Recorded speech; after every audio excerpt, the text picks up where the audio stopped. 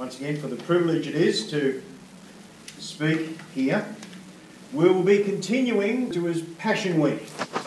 That is the last week of our Lord's ministry on earth, commencing as we did actually a day early. We commenced, if you remember, on the Saturday with the anointing. Then Sunday, what we think of as Palm Sunday, right? The triumphal entry into Jerusalem, into the temple, where the children sang and shouted. And then there was the incident where certain Gentiles wanted to speak to Jesus. And he returned after that day to Bethany, to the home of Mary and Martha and Lazarus. And we'll be looking initially, let's start in Luke 21. Luke 21, though we'll be moving around to understand what's happening here. So this is now Monday morning. So Luke 21's a little early.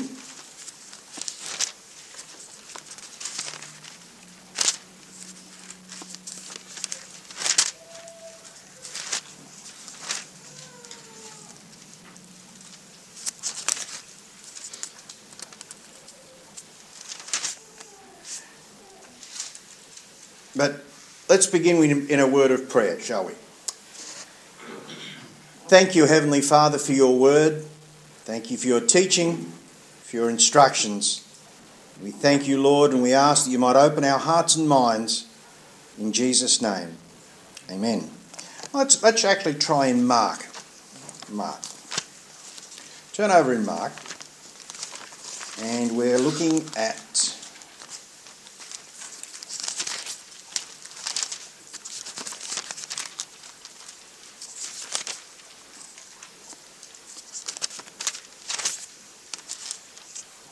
what will really help this? Oh, much better. Okay. Mark 11.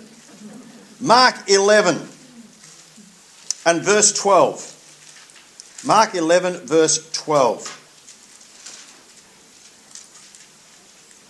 And on the morrow, when they were come from Bethany, he was hungry. He was hungry. Just a little incident here. It's recorded that at the conclusion of this day, he went out and stayed in the Mount of Olives. This was in fact the last time he would return to Bethany. This was the last time he would be in Mary and Martha's house. And I wonder, did they realise that? Did he say to them, oh look, don't make dinner for me because I'm going to be staying in the Mount of Olives tonight. Incidentally, that was not an unusual thing. A large number of the pilgrims who came to Jerusalem for the Passover would in fact sleep out. And the Mount of Olives being this great big olive yard, olive orchard, so to speak, was quite a popular place for people to spend the night.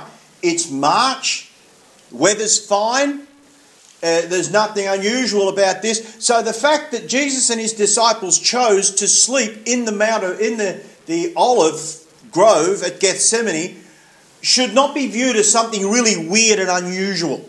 Lots of people slept out during Passover time because they'd come in, there was no place to stay, the city was crowded.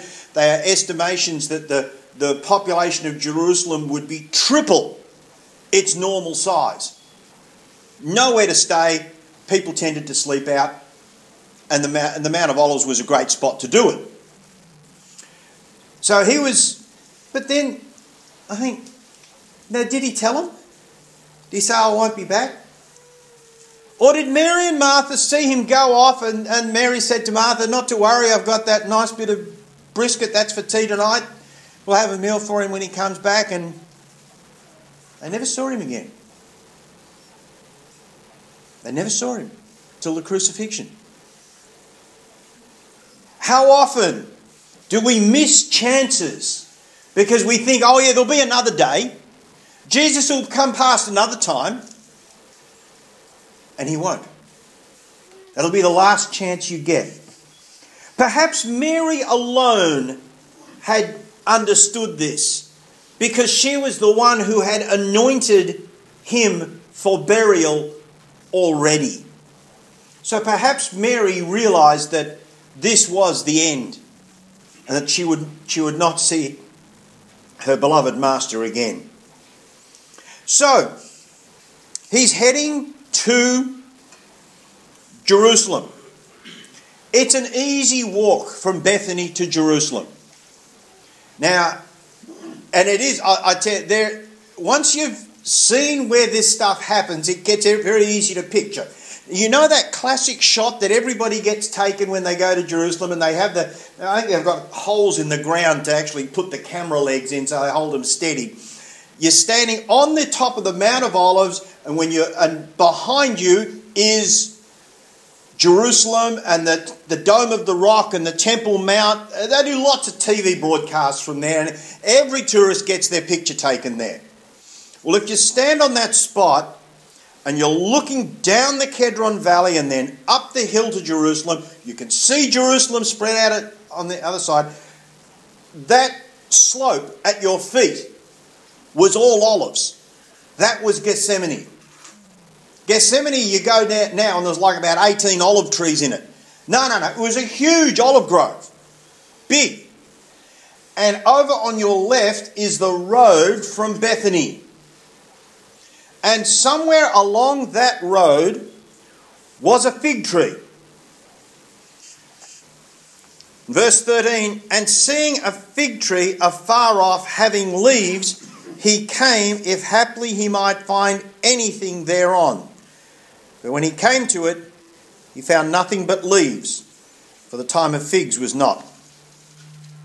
And Jesus answered and said unto it, no man eat fruit of thee hereafter forever. And his disciples heard it.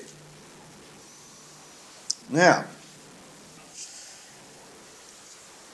some people have said, wow, he lost his temper at an innocent fig tree. It's an interesting story here. He came to a fig tree. What do we know about this fig tree? We know it was alive because it had leaves on it. Dead trees don't have leaves. Well, not live ones anyhow. So he came to a fig tree, and it's interesting that it says, if haply he might find anything thereon. But when he came there, he found there were only leaves. You need to understand figs. Figs are interesting trees. Anyone ever seen a fig flower? You seen a fig flower? Does it flower? No. The flowers in the fruit. The flowers are inside the fruits. They're an unusual tree. If anyone says they've watched the fig trees blossom, well, they haven't because they don't. The blossoms are actually inside the fruit. But these semi-feral sycamore figs have several crops during the year. And the first one, if you're an Italian, is called a breva fig. And it's little. In fact, it never gets fertilised. It's a little, you would call it miserable, scungy, just rubbishy bit of fig. It's the very first fig of the season, and in fact it falls off. It grows a little bit, then it falls off, and then the real figs grow. The point is, the breva figs, they're not much, but they're something. And this was what he was looking for. They are edible. They don't taste great, but they're something. He was looking for the immature breva figs, the buds. And they weren't there. There was nothing on it. There should have been, by this stage, the breva fig forming, the buds forming. There were no buds on the fig tree. The interesting thing is, if your fig tree does not form breve figs, it will not fruit that year. So by coming and finding that there were no buds on the fig tree, he knew there would be no fruit that year from that fig tree. The fig tree would not bear any fruit for anybody. And so he said, Jesus answered and said unto it, No man eat fruit of thee hereafter forever. And his disciples heard it. Now, the interesting thing is that this is not the first time Jesus had mentioned figs and fruiting. And what I put to you is that this is a physical demonstration of something Jesus had already said once before. Turn back to Luke 13. Luke 13.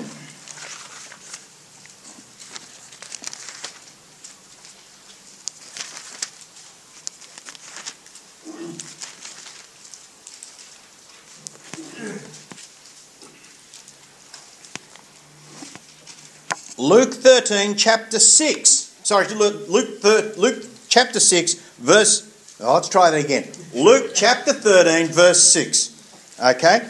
Luke chapter 13, verse 6. And he spake also this parable. A certain man had a fig tree planted in his vineyard, and he came and sought fruit thereon and found none. Sound familiar? A certain man came to a fig tree and sought fruit thereon and found none. What Jesus is in fact doing when in this parable of the cursing of the fig tree is acting out the very same parable that he taught here. First of all, he teaches it, and then he acts it out to make sure they get the message. Verse 7, And then he said unto the dresser of his vineyard, Behold, these 3 years I come seeking fruit on this fig tree, and find none. Cut it down. Why cumbereth it the ground?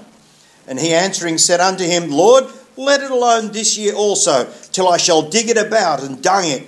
And if it bear fruit, well. And if not, then thou shalt cut it down.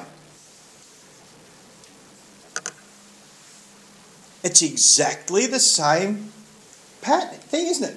The man came into the middle of his vineyard where he had a fig tree, and he said, there's no fruit. Get rid of it. And the guy in charge of his garden said, Lord, we'll give it another chance. I'll dig around it, I'll fertilise it, I'll put some manure on it. If it bears fruit, well and good. And if it doesn't, then we'll rip it out and replace it with something that will give you some fruit. And now he's walking towards Jerusalem, and he sees a fig tree, and he expects to find some fruit on it, and he finds none. He says, what's it doing here? Why is it encumbering the ground? It's not giving me any fruit. It will bear no fruit this year. It's not fit to remain. It is the acting out of a parable. And when I first put these two together, I thought, wow, this is seriously interesting stuff to see these things combined. The fig tree had had its chance. You realise what time had passed from the parable to this? Somewhere between 3 and 6 months.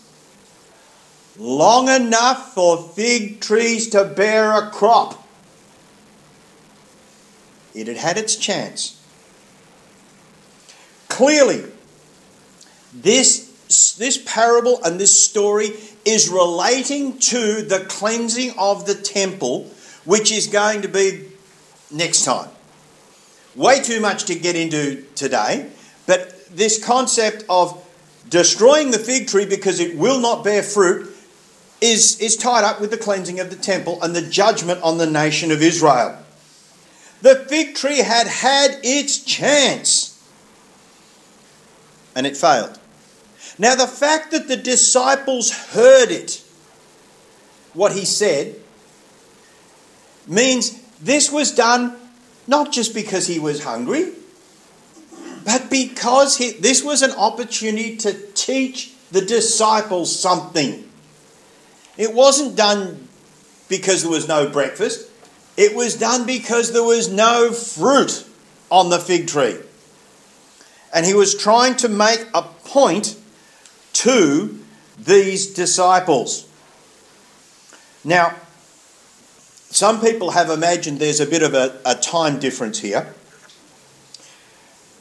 But if you look over in Matthew 21, Matthew 21, we have the same story.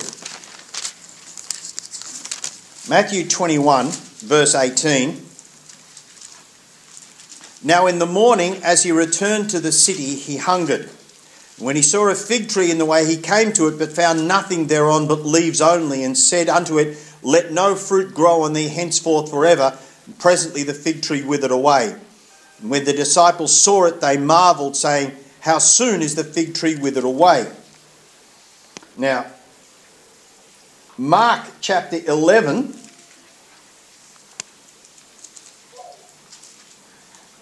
if you sort of got a finger in each one, if you look at verse 20, it says, And in the morning as they passed by, they saw the fig tree dried up from the roots. And Peter, calling to remembrance, said unto him, Master, behold, the fig tree which thou cursed is withered away. And Jesus answering said unto him, Have faith in God. For verily I say unto you that whosoever shall say unto this mountain, Be thou removed, be thou cast into his sea, shall not doubt in his heart, but shall believe those things which he hath said shall come to pass, he shall have whatsoever he saith. So, what we have here is a dispute about timing. It's Monday morning, he curses the fig tree. Now, one says that it withered away immediately. The other says that it was the next morning. Well, in fact, both are completely true. Because he came to the fig tree, he cursed it, they went on. The fig tree did, in fact, immediately start to die. But it wasn't till the next morning that the disciples walked past it and said, and Peter went, Oh, that's the fig tree there. See how it's all dead. So both accounts are in fact completely true. The fig tree did begin to wither away straight away, but it wasn't until next morning that the disciples noticed it when they walked past it again on the way to Jerusalem. Incidentally, that means that the fig tree is not over towards Bethany, but it's somewhere between the Mount of Olives on the road to Jerusalem proper. There are a couple of ways you can get to Jerusalem from the Mount of Olives. You can go down the valley and up again, or you can go around the top onto the Bethany Road. It would appear that they went around the top on the Bethany Road as how they were travelling, to probably avoid walking up the big hill. But that's how those two things are, in fact, both quite true. The fig tree did begin to wither immediately, but it wasn't until the next morning that they noticed it. So, we have a fig tree.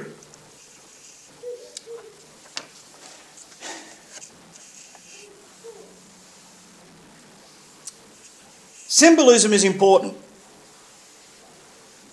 Symbolism is important in Scripture because things are symbols. And the question is, what does the fig tree represent? Let's go back to Luke. That story, remember that story in Luke about the parable of the fig tree? Luke 13, 6-9. It says that a certain man had a vineyard. And in the middle of the vineyard is a fig tree. Now, why you would plant a fig tree in the middle of a vineyard, I have no idea. But evidently he had. But But he comes to look at the fig tree and finds no fruit. This is significant because it doesn't say he came and saw a vine that had no fruit. It was a fig tree.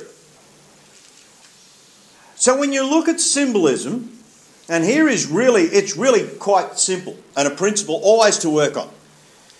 Always go from what you know for sure to what you're not sure about. If you're going to work in symbols and look at what a symbol means in Scripture, go from what the Bible tells you is true and exact and there's no doubt about, and then you can start to extrapolate a little bit further and see what else is there. Look over in Isaiah chapter 5, verse 7. Isaiah chapter 5, verse 7. And it says very clearly, the vineyard of the Lord of hosts is the house of Israel. Okay? No doubt about that one. That one's easy. The vineyard of the Lord of hosts is the nation of Israel. So when you see a description, a symbol used in the Bible of a vineyard, it's referring to the nation of Israel. And that one's easy. So what's the fig tree growing in the middle of the vineyard? Well, Paul in Romans chapter 9 verse 6, he makes an interesting comment and he says, all of Israel isn't Israel. Yeah. Right? He says, they are not all Israel who are of Israel. And you think, what's he getting on about? But when you think about it in Christian terms, that makes sense. Not everybody who calls themselves Christian are actually God's people. There are a lot of, talking about vineyards and things, there are a lot of fruits and nuts out there, in the vineyard. And not everybody who is in Christendom is part of God's church. That's a reasonable thing to consider. We know that. And in the same way, when you're talking about Israel, not everybody who is Jewish was part here of spiritual Israel. Now, even today, you go into Israel, and there are people who are ethnically and culturally Jewish. But they function really as atheists. They've got no interest in religious things. They are of Israel, but they're not Israel. They are part of the nation of Israel, but they're not spiritually part of Israel. They've got no interest in religious things. And so this is what Paul was getting at. He says, just because a guy is Jewish doesn't mean he's worshipping the God of Abraham, Isaac and Jacob. This was true all throughout history. All through Israel's history. There were those who were Jewish and part of the nation, but they had no interest in God's things. Just the same way as now there are people who call themselves Christian, but they have no interest in God's things. For a lot of people, Christian is just something, an X they mark on the census. It's got nothing to do with the way they believe. And so within the nation of Israel, there's, in the centre, if you like, within the vineyard, is the fig tree. Within the nation of Jewish people, there are those who believe and worship. Always has been, always will be. Same with the church. Within the group of the church, or within the group of Christendom, will be those in there who worship God. And if you really, anybody remember when they were kids doing maths, doing set theory? Remember sets? We have the set of this, and within that we have a smaller group. If you ever do set theory, you'll see this classic illustration of it, but anyhow. If the vineyard of the Lord of hosts is the nation of Israel, then I suggest that the fig tree is a picture of religious Israel. Not national Israel, but religious Israel. And that Jesus came seeking fruit from the religious people and found none.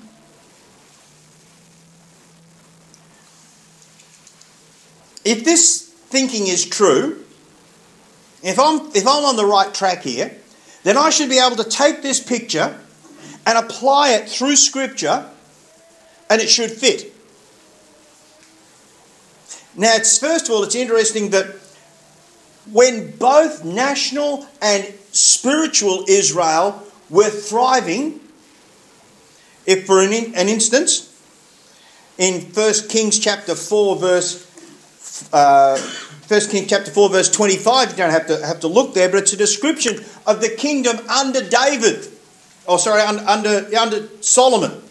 In the kingdom under Solomon, it said that every man sat under his own vine and fig tree. In other words, symbolically, both national Israel and spiritual Israel were flourishing. They were all growing well.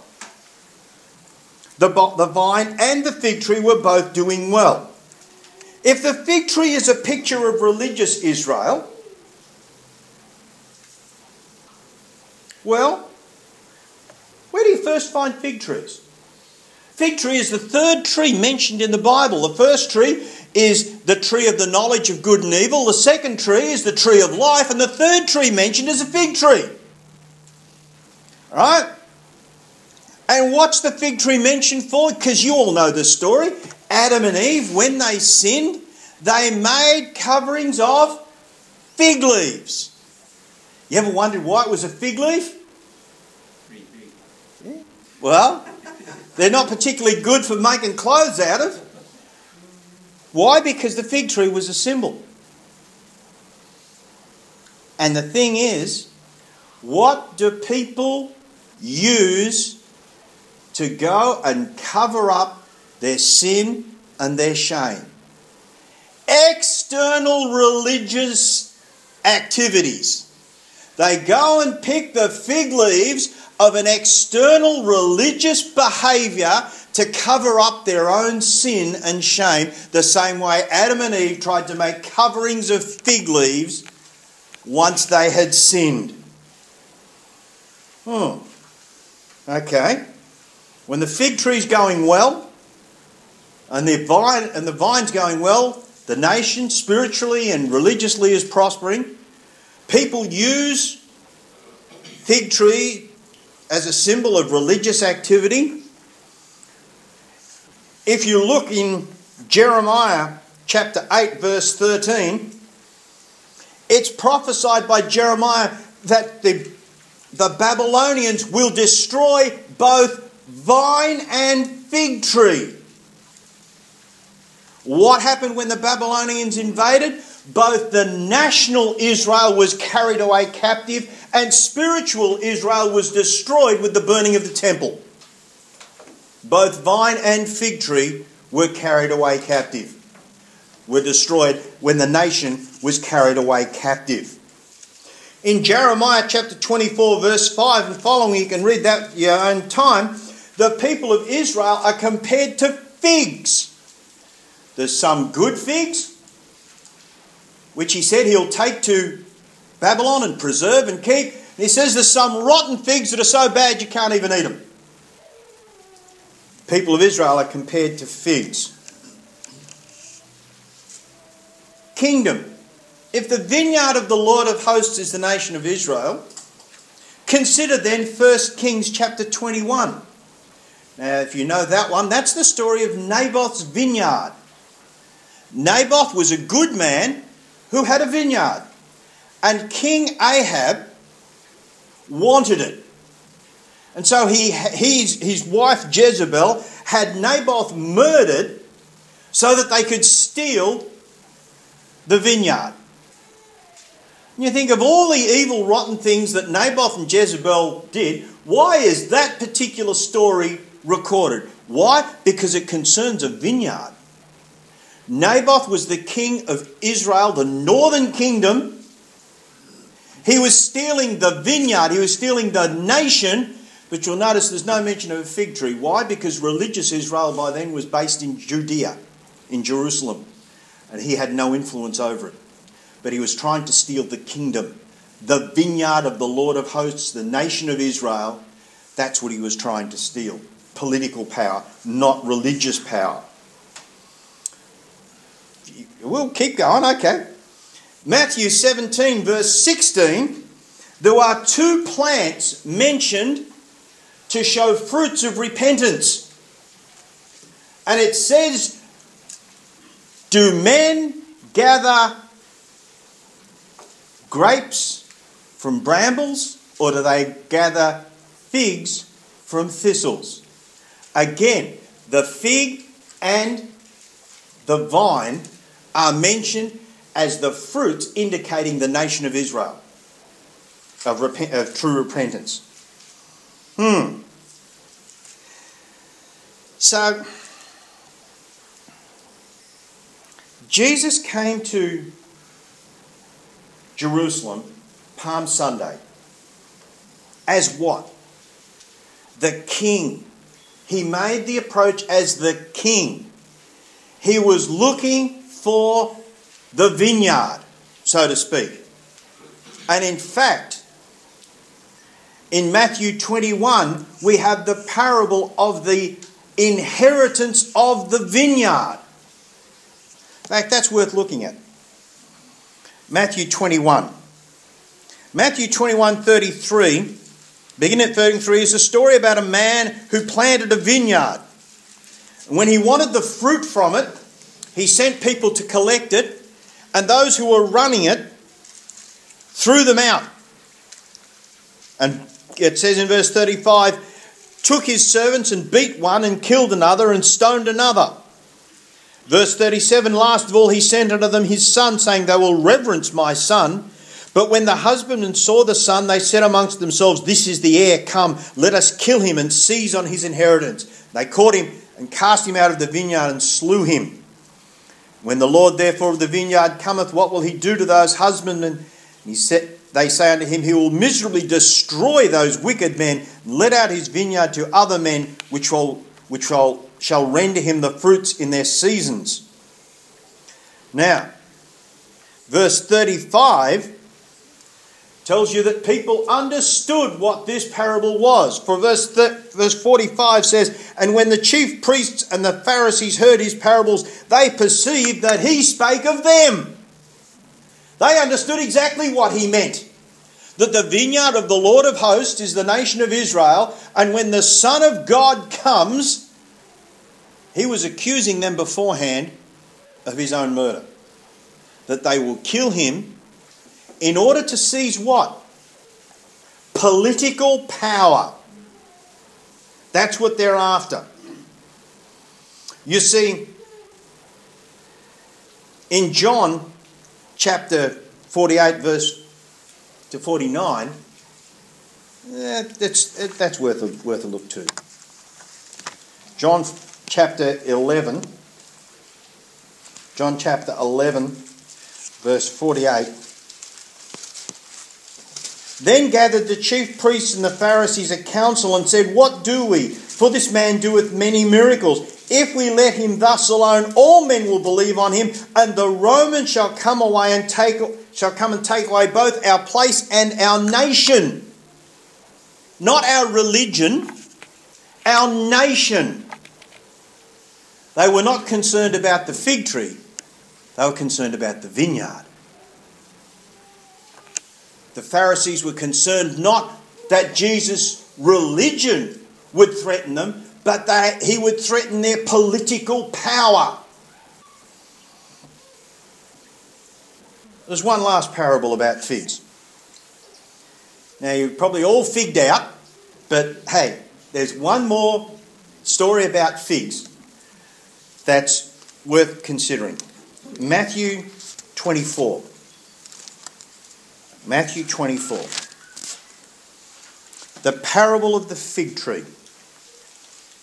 Matthew 24 verse 32. Jesus says, now learn a parable of the fig tree. He says, learn a lesson from the fig tree. When his branch is yet tender and putteth forth leaves, ye know that summer is nigh. Likewise, when ye, when ye shall see all these things, know that it is near, even at the doors. Parable of the fig tree. Now, I have heard many learned scholars, and some not particularly learned, say that the budding of the fig tree was the formation of the nation of Israel in 1948. And as the time has gone on and on and on, it gets a little bit more difficult to hold that position, because if that case, the fig tree has budded and has put forth its leaves, but nothing has happened. However, we're not told that the fig tree is the nation of Israel. We're told that the vineyard of the Lord of hosts is the nation of Israel. The fig tree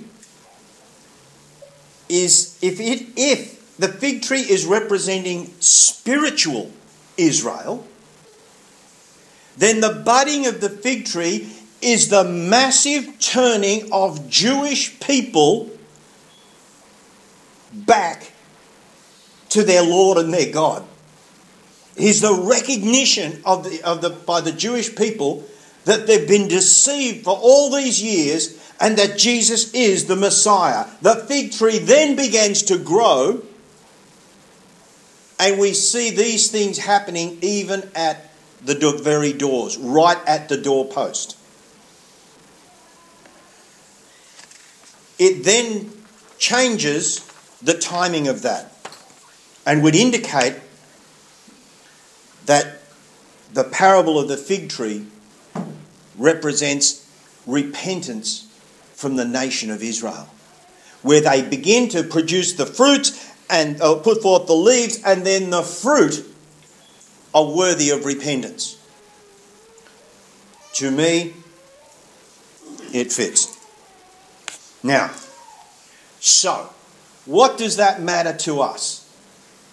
Well, there's some good stuff there for people to have a look at. There's some interesting concepts in prophecy there that's worthwhile consideration. But what does it mean to us right now? Well, the question really is, when Jesus comes to see us, what does he find? Is there any fruit? Or is there just leaves? Is it all just show? Is it all just externals? Or is it the genuine fruit of repentance that indicates a changed heart and a changed life and a relationship with Jesus Christ? Now, it's interesting too. Listen, Jesus didn't ask the fig tree, or didn't come looking for full-grown figs on there. All he wanted was a bud. All he wanted was just a promise, just a potential of works to come, and that would have been enough. God is not asking you instantaneously to become something wonderful and marvellous and have fruit everywhere. All he's saying is there anything? Is there anything that indicates you have genuinely been born again and your life is starting to change? Is there any fruit at all? Just a little bud. Just a little Vespa fig. Just a little one. Just enough to show that you're genuine. That's all he asks. The rest he will do himself. Or does he come to our lives and find leaves only? Inedible. Withering. Useless. In fact, fig leaves irritate. You know that? The sap that's in them, it irritates the skin. What are we? Do we bear fruit? Are we bearing the fruits of repentance? Are we showing that we're genuine, a real fig tree, a fertile fig tree that's going to produce something for God? Or is it all just show? Is it all just like Adam and Eve? Just pick a few leaves and cover ourselves up with it?